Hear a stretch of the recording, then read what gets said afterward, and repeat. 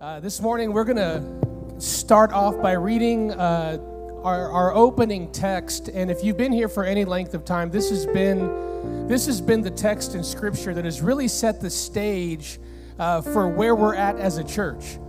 And when I say a church, I don't just mean celebration, the building. I'm talking about you as an individual.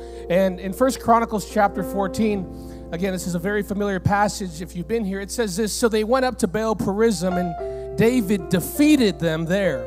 Then David said, 'God has broken through my enemies by my hand like a breakthrough of water.'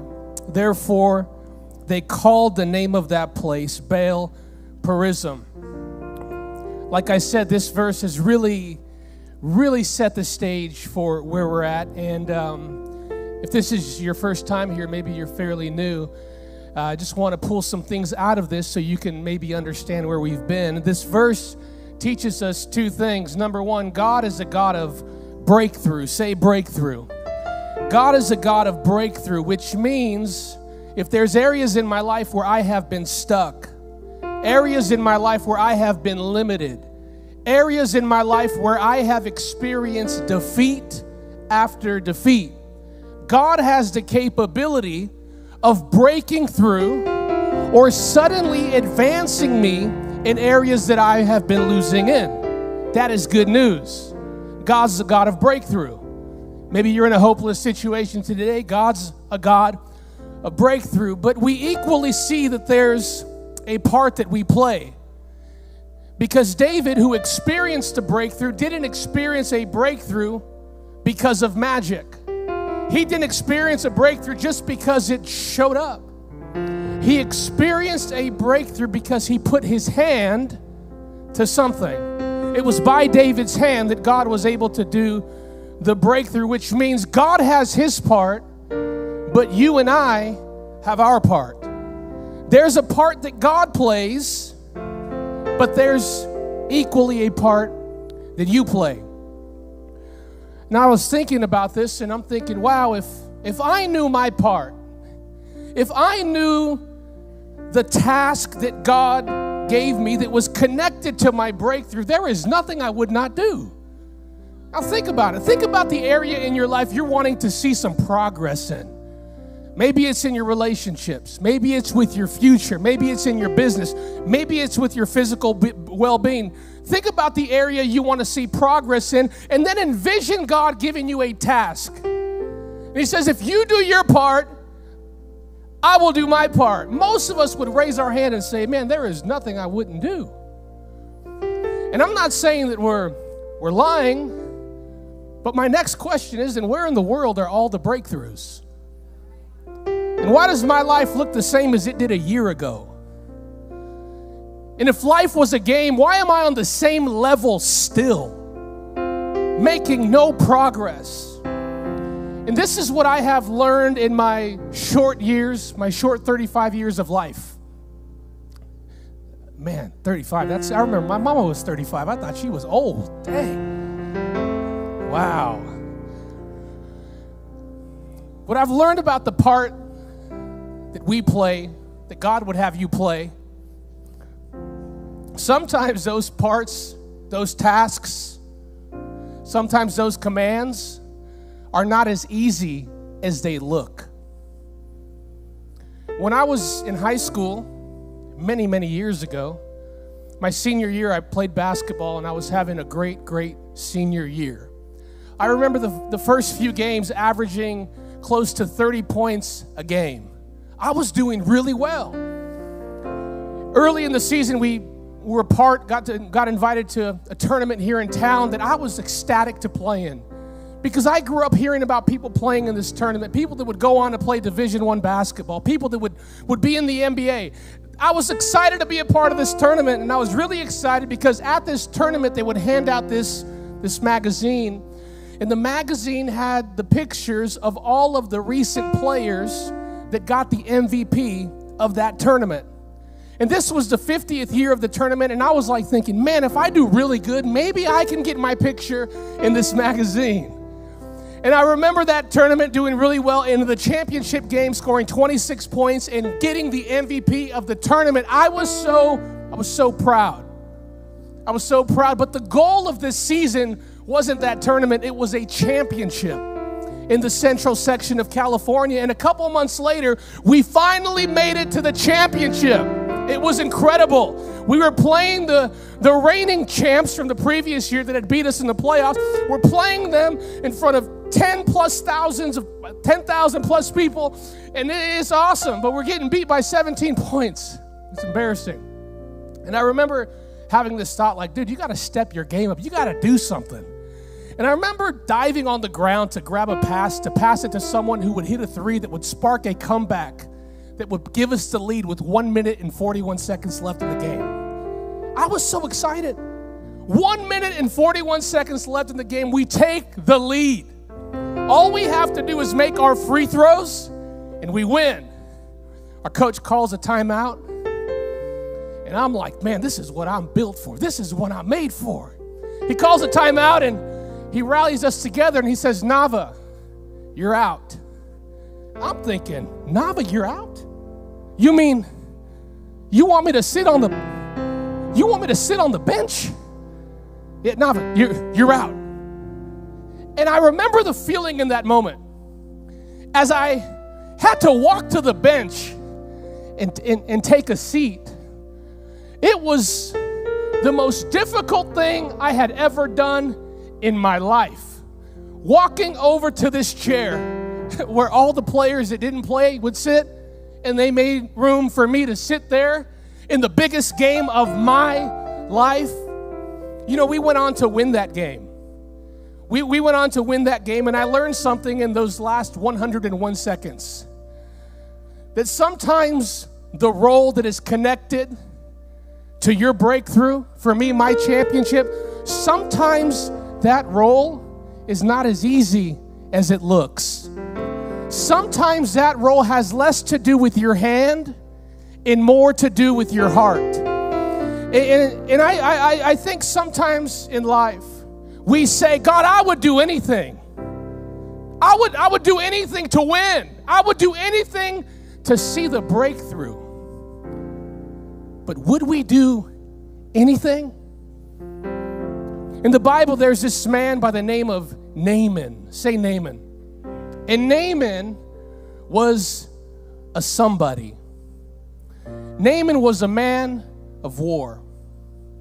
Naaman was a victorious leader. Naaman would go into battle, and he would constantly defeat his enemies. The Bible also says Naaman was very courageous. This is the kind of guy that, like, when the building's on fire and everyone's running from it, Naaman is the one running to it.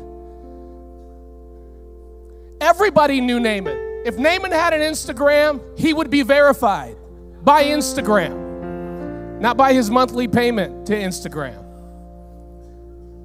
That stung somebody. I'm not hating on you. I'm not hating on you. If you pay for it, that's fine.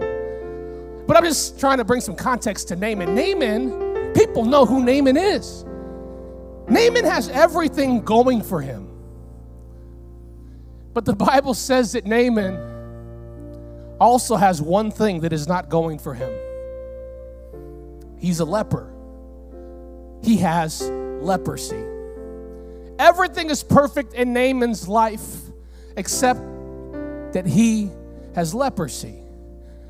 If you don't know what leprosy is, don't Google it. It'll disgust you. It's a skin disease that slowly eats away at your flesh until you ultimately die. It's a slow death. And in those days, there was no cure for it. Everything is good in Naaman's life except this one thing. Can anybody relate? Like, man, everything is perfect. Everything, I'm winning here, I'm winning here, I'm winning here, I'm winning here. But man, I'm losing in this one area. And it's not like you're mad about it. It's just that that one area is directly connected to every other part of your life. Like, Naaman could have been losing in any other area, but he has to be losing in the area that stops him from being who he's called to be. Has anybody ever felt like that?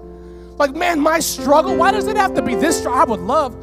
I would love to trade my struggle to someone else.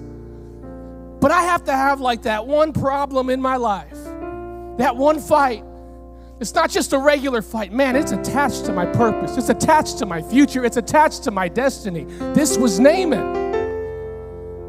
He had leprosy, and Naaman gets this memo about a prophet named Elisha that's in Israel. Naaman gets this message, and he decides he's going to go see the prophet. He's going to go see the prophet because somebody tells him that if he goes to see the prophet Elisha, that Elisha could cure him of his leprosy. Sometimes when you're desperate, you will do anything. Naaman loads up the camels or whatever they rode in those days, and he goes to the prophet Elisha's house. And I want to read here in 2 Kings verse 9 as we see Naaman's experience in verse 9 through 14. It says this: So Naaman went with his horses and chariots, and they waited at the door of Elisha's house. But Elisha sent a messenger out to him with this message: Go and wash yourself 7 times in the Jordan River, then your skin will be restored and you will be healed of your leprosy. But Naaman became angry and he stalked away. I thought he would certainly come out to meet me, he said. I expected him to wave his hand over the leprosy and call on the name of the Lord and heal me. Aren't the rivers of Damascus, the Abana, and the Pharpar better than any rivers of Israel? Why shouldn't I wash in them and be healed? So Naaman turned and went away in rage. Then his officers tried to reason with him and said, Sir, if the prophet had told you to do something very difficult, wouldn't you have done it?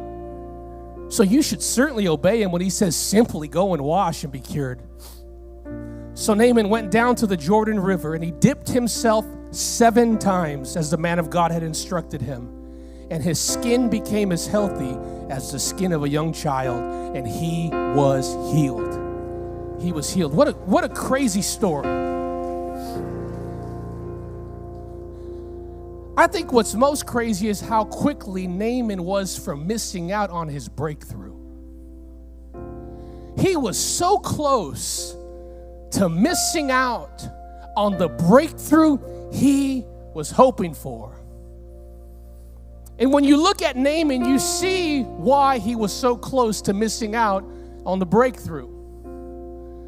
Because when Naaman received the task, when Naaman received the game plan, it challenged 2 things in Naaman. And if these things challenge Naaman, there's a good chance it could challenge you. In verse 11, Naaman's response tells on him. He says this: I thought he would certainly come out to meet me. The very first thing that Naaman was challenged, or what was challenged in Naaman, was his ego. What if God gives you a task that challenges your ego? Now, I know you say I'd sign up and I do whatever he says, but what if it challenges your ego? Your self-importance? Your ego, because we all have one. Your ego is connected to your seat at the table. If there was a table here, your ego is connected to the chair with your name on it. Your title and position in the eyes of the people around you. It's your ego. I thought he would come out and meet me. Does he not know who I am? His ego. But it wasn't just his ego that was challenged. Verse 12, he makes this little snarky response when Naaman gets the memo that he needs to go dip in the Jordan River. He says this: aren't the rivers of Damascus, the Abana, and the Pharpar far better than any of the rivers here in Israel? In other words, you want me to go dip in the Jordan? I'm above the Jordan. You see, while your ego is connected to your seat at the table, your pride is connected to what you bring to the table. And we all know, some of us, we do have the goods. But what if your breakthrough is not attached to the goods? What if your breakthrough is attached to your humility? Naaman's ego is tested. Naaman's pride is tested. And I know you want a breakthrough. And I know I wanted a championship, but do you know how difficult it was for me, who knew who I was to the team? Do you know how difficult it was for me, who was averaging nearly 30 points a game, to have to walk to the end of the bench and sit down? But it meant a breakthrough. And I would hate for anybody to miss out on the breakthrough that God has for them in this season because their ego or pride gets in the way. Pride is a sneaky little thing. Pride is a sneaky little thing. I think it's so comical how quickly Naaman forgot he was a leper. Pride will cause you to see the faults in everybody else except you. Pride will cause you to slam the door in the face of your help. Pride will cause you to confuse help for hate. We all got it. And in this season, we have to pay attention. We got to pay attention. We got to be on guard, because we could be dismissing the task that God is giving to us in this season because we see it as hate, when God is saying, I'm just trying to help you. I know this is deep because we all have an ego and we all have pride. And you know, Naaman, I mean, we're human. Maybe Elisha should have come out to greet Naaman. Let's just pretend. Let's just pretend that maybe Elisha was wrong and Naaman was right. It still doesn't change the fact that he left a leper. You could be right, but if you're a leper, do you win? Some of us are fighting just to be right, trying to prove our case, trying to prove everybody that they're wrong and I'm right. You know what? You are right, but you're still a leper. And I would rather take the high road. I would rather take the high road and be cleansed of what I need to be cleansed from. I would rather take the high road and experience my breakthrough.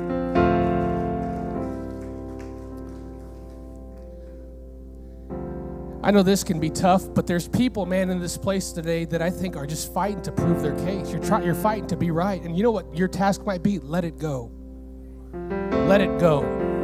Humble yourself and watch God do what you could never do. And what's interesting is that sometimes the task that God gives you seems so not even connected to the breakthrough you're believing for. Some of you are wondering why I keep getting prayed for and I'm still sick, because you haven't let go of that offense from the time you were 14 years old. I know they were wrong, but do you want to be right in a leper? I don't think so. What's the answer? We're going to stay low. We're going low. We're going low. Even if they did me wrong, even if they hurt me, no matter what, I'm fighting for my breakthrough. Naaman slams the door in the face of his help because he perceives it as something different. Pride causes us to misread the situation, causes you to jump to conclusions that aren't even right. I believe that our pride and ego is going to be tested in this season. But I believe it's going to be one of the greatest seasons of your life. Someone just needs to say, hey, you know what? I'm going to take the high road. I'm going to take the high road. Because the high road is where the blessing is at. And let me tell you, when you take the high road, you don't have to announce to the world you're taking the high road. Because people that take the high road don't have to spew their venom and then at the end of the sentence say, but I'm going to take the... You don't know how many people, you know what, they did this, they did this, they did this, I hate them for this, but I'm going to take the high road. You know what you should do? Don't say anything. Just take the high road and let the fruit do the talking. Pay attention. Pay attention. Humble people don't have to defend themselves. Pay attention. Because in this season, it is not going to be what you bring to the table. In this season, it's not going to be your seat at the table that sets you up for breakthrough. It will be humility. Pastor reminded me of this verse yesterday, and I think it was just so fitting for this moment right here. When Jesus shows up on the scene, he's ready to preach a message to some people. And he wants to talk about a man named Naaman. He wants to talk about a man named Naaman, and he says this in Luke chapter 4, verse 27. He says this, and there were many people with leprosy living in Israel, say Israel, during the time of the prophet Elisha. Jesus is telling all of these people, hey guys, when Elisha was around, there was a ton of people within his quarters that had leprosy. But none of them were healed. The only one was Naaman, and he was from the country of Syria, not Israel. Jesus is letting all these people know. You know, when Elisha was around, guys, there was a bunch of people near him that had a lot to offer. People that looked the part, dressed the part, people that had the right seat at the table. But none of them were cleansed from their leprosy. But there was this one random dude that had no covenant with God. There was this one random dude that was an outsider, that embraced humility and was healed. Jesus is trying to teach us that humility is the way to go. I'm not here trying to diminish your accolades and everything that you've accomplished in life, but that might not be what gets you into the next season. Humility is the way to go. You know, I think about Elisha. I think about Elisha in this situation, which is crazy. You may say, what's the importance of humility? The Bible says that God gives more grace to the humble. People that take the humble road will have more of God's help. If you want God's help in your life, humility is the key. The Bible says God resists the proud, but he gives grace to the humble. He gives grace to the humble. You need help. You need God help. In this situation, you need God help. You can get God help, but you have to access humility. You got to access humility. God, I'll do whatever you say to do. That's what humility is, being a doer of the word. Doing what God says to do. Doing what God says to do. And you know, the Bible has a lot of things to be said. And sometimes we don't have a problem doing certain things, but we do have a problem doing other things. Those are the things that irk you in service are the things you should be paying attention to. The things that rub you the wrong way in church are the things you should be paying attention to, because your pride is telling you this is why you have no grace. God gives grace to the humble. He provides more help for the humble. We need God's help. You need God's help. Winning the fight with that person is not worth it. It is not worth God's grace. It is not worth the grace that God has for you today. You don't know what to do with your kids. Fighting with their dad is not the solution. Tap into humility and get the grace you need to move forward.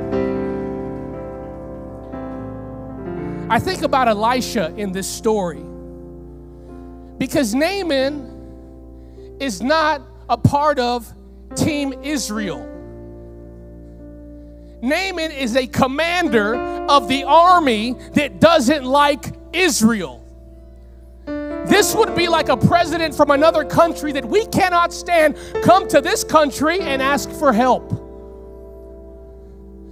Think about Elisha having to help the man that has been causing chaos in his city.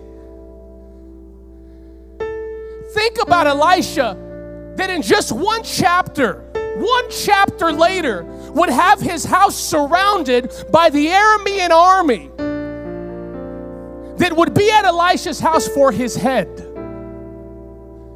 Think about the humility it took for Elisha to say, I'll help him. It's one thing to say you love your enemy. It's another thing to help them get ahead. Now, I'm not saying we are there. I'm just saying Elisha knew something about this humility thing. Elisha knew that I can go as far as helping my enemy get ahead and him still have no power over my life. How do you tap into that humility, Elisha? Your humility in God is tied to your security in God. You want to figure out how to get more humble, get more secure in your relationship with God. You want to figure out how to find the pep in your step again. It's not in proving your point. It's in finding security in God. Elisha didn't care. He said, I'll help bail my enemy out just to prove to my enemy that he never had an upper hand on me because I'm secure in my God. One chapter later, after Naaman is healed, the king that sent Naaman over to Elisha has a bone to pick with Elisha, and he wants Elisha dead. So he sends a mighty army to Elisha's house. Another knock. But this time they're not asking for help. This time they're wanting to take me out. But Elisha was a man of humility, and with humility comes grace. And the Bible says that Elisha's servant looked out and he saw all of these chariots coming surrounding Elisha's house, and the servant of Elisha started to panic. He was panicking. And in 2 Kings chapter 6, verse 16, this is Elisha's response to his servant. Don't be afraid, Elisha told him, for there are more on our side than on theirs. Then Elisha prayed, O Lord, open his eyes and let him see. Then the Lord opened the young man's eyes, and when he looked up, he saw the hillside around Elisha was filled with horses and chariots of fire. When you go low, you will get more help, and it doesn't matter who is trying to prove you wrong. That case will not stand because the humble get grace. I'm going to invite you to stand to your feet in this place. My assignment today is simple. Pay attention to the things that are rubbing you the wrong way, because that could be the test from God that is connected to your promotion. And sometimes those tests come to people that are close at your table, because I've learned that strangers usually don't have the power to hurt me, but people close to me do. Don't misread it. Don't misread those tests, because your breakthrough is on the other side. Your ego and pride do not have to define you. You can rise up and you can remind yourself that if I pass this test, if I embrace humility, I will tap into the grace of God. You're going to have to, for some of you that are going to do this, because I really sense that there's people that will do this. You already know what's been rubbing you the wrong way, and you know what adjustments to make. And don't be discouraged that at first you look like you're losing and it's not working. And you feel, I'm thinking about Naaman. Maybe this will help. Naaman he's having to take the high road. This man that is respected by all of the people that are around him, he had to walk into this dirty river. And he had to dip. And he went down the first time and he came up. And it didn't seem like grace had showed up. It just seemed like, wow, you look so silly. You look like a fool taking the high road. And he dipped the second time, and I'm sure the haters started talking, saying, really? The high road really paid off for you. You should have given them what they deserved. And then he dipped again, and humility, like we have learned, doesn't always look like courage on the outside. It's courage on the inside. And he dipped the fourth time and nothing happened. And just because it doesn't look like you're getting ahead, do not throw in the towel, because on the seventh time when Naaman came up out of that water, everything changed. What does that mean? That there will be a short season where your haters think they got you beat. There will be a short season where your haters will mock you and laugh at you and call you names. There will be a short season of persecution. And instead of trying to prove your case, just dip again. Just go low. Just go low. Just go low. Dip again. Go low. Because the breakthrough is closer than you know. I'm going to ask you to close your eyes in this room. I just want to pray for you today.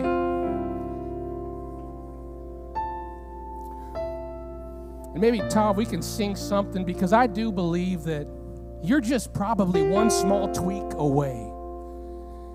And even just in the next 30 seconds, my prayer is that God would show you those things. And when he shows you those things, they may not even seem connected to your breakthrough, but I'm telling you, it is.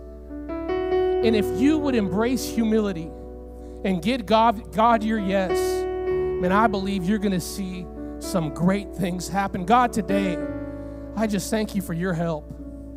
Holy Spirit, I just pray right now that you would bring the help that we need. God, that you would bring things to our remembrance. God, that you would bring clarity to the task at hand. God, that you would bring clarity to the part that we play. God, regardless of what that part looks like, we surrender to you. Our security's in you, so we know that we're safe. God, I pray that now you would show yourself real to people in this place today. You would show yourself real to people in this place today.